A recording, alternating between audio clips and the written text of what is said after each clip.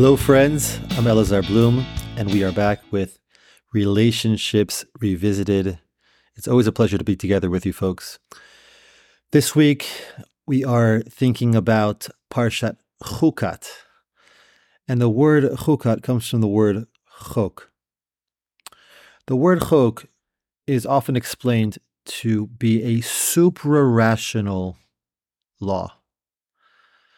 A law that is given to us by God that we are commanded to follow just because this is what I want from you. An example that is practiced today commonly amongst Jewish people is the kosher diet. That is a above intellect type of law. There's also the prohibition against wearing the mixture of wool and linen. A garment that has wool and linen in it cannot be worn by a Jew. And a law which is not in practice today, but is the essential chok, supra-rational law, is the law of the red heifer. There's a purification process. If someone becomes defiled by a dead body, is in a house with a dead body, or touches a dead body, there's a purification process that involves none other than a red heifer. And that is the chok. It's the supra-rational law, and that's what part of this week's Torah portion is about. But moving into the relational space, because that's what this is. Hashem is setting up a dynamic with us and telling us that I want you to do certain things, not because they make sense to you, but just because. And to understand the value of this, I want to ask another question, which is, what is responsible? What leads to a secure relationship? What's the framework for two people to come together and experience that relational space as safe and secure? And in order to further explore that, let's ask a different question, or related question, but a different question, which is, what is the core fear in a relationship? So I want to say that the core fear in a relationship is abandonment, rejection, that I'll do something that will make me unlovable, that will make me not worthy of being in connection with you, that I'll be abandoned, rejected for that.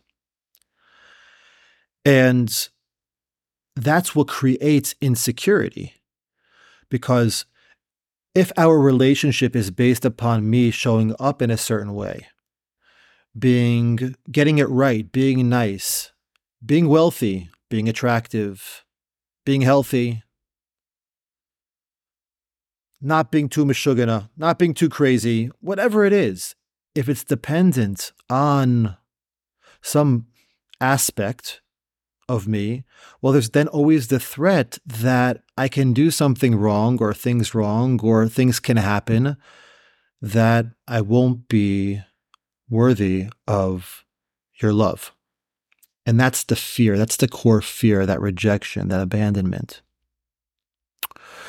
So in order to get security, to create a secure relationship, we really have to deal with that fear. We really have to deal with that core fear. And that's what a chok does. This supra-rational, just because dimension of the relationship says, I am committed to you just because you're going to make mistakes, I'm going to make mistakes, things can happen. We have no idea, but we'll still have each other.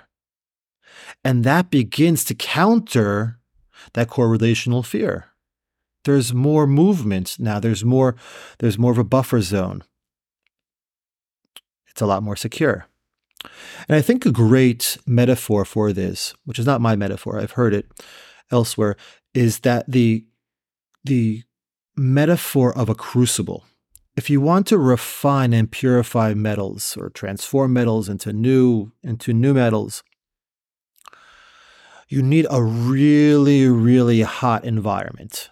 And a crucible has either really thick, strong, stable walls, And that is able to contain the heat. And in that crucible, things can transform, things can change, things can be refined and purified.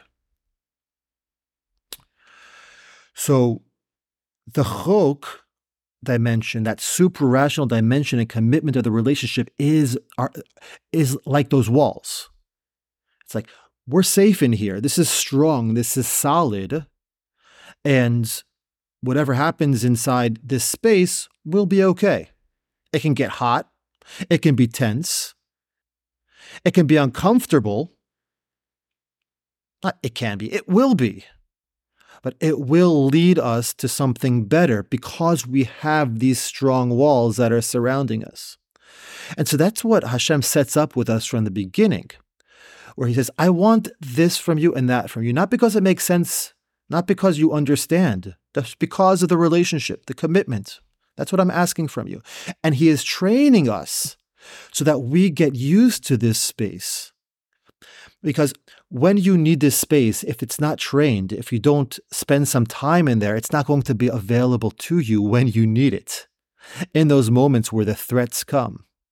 Because in those moments where the threats come, where things get really hot and uncomfortable, well, what's going to happen if there's not some training in this space is the defenses and the protection will come on really strong.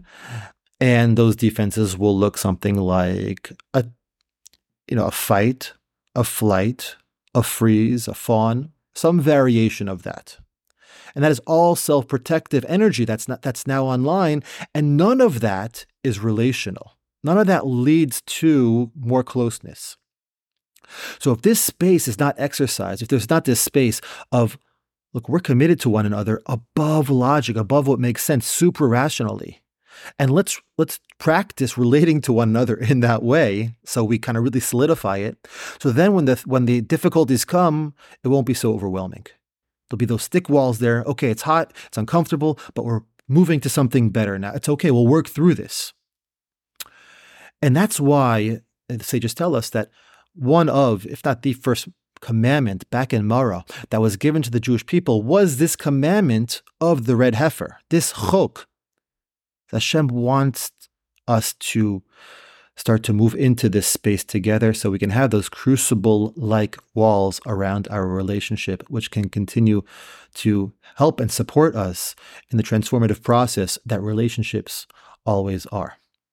Now, just a real quick caveat, which is that there are exceptions to this, right? There are relationships, committed relationships, marriages, where because of things that have happened and because of things that continue to happen and perhaps an unwillingness to consider changing, that now distance and protection need to lead. And that's appropriate. There needs to be that self-protection online to keep the person safe and perhaps disengage from the relationship entirely. And that's why we also have a commandment of divorce. And that there are situations where that is appropriate. If you're not sure about that, maybe that you are someone that needs to move in that direction, it would be important to clarify that with a wise and trusted other. But in general, right, in a relationship where both people are showing up to the best of their ability, thinking of the relational space as one that is fortified by this super rational dimension, it's what leads to secure relating.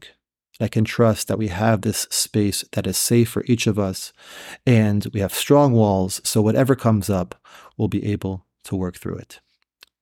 Thanks again, as always, for joining me as we discuss these concepts and dynamics, and I'm hoping that it's helpful to you. If you wish, I always appreciate a rate and review. It gets it out to more people and just gives me great feedback that it's worthwhile. Looking forward to seeing you next time on Relationships Revisited right here in the space between.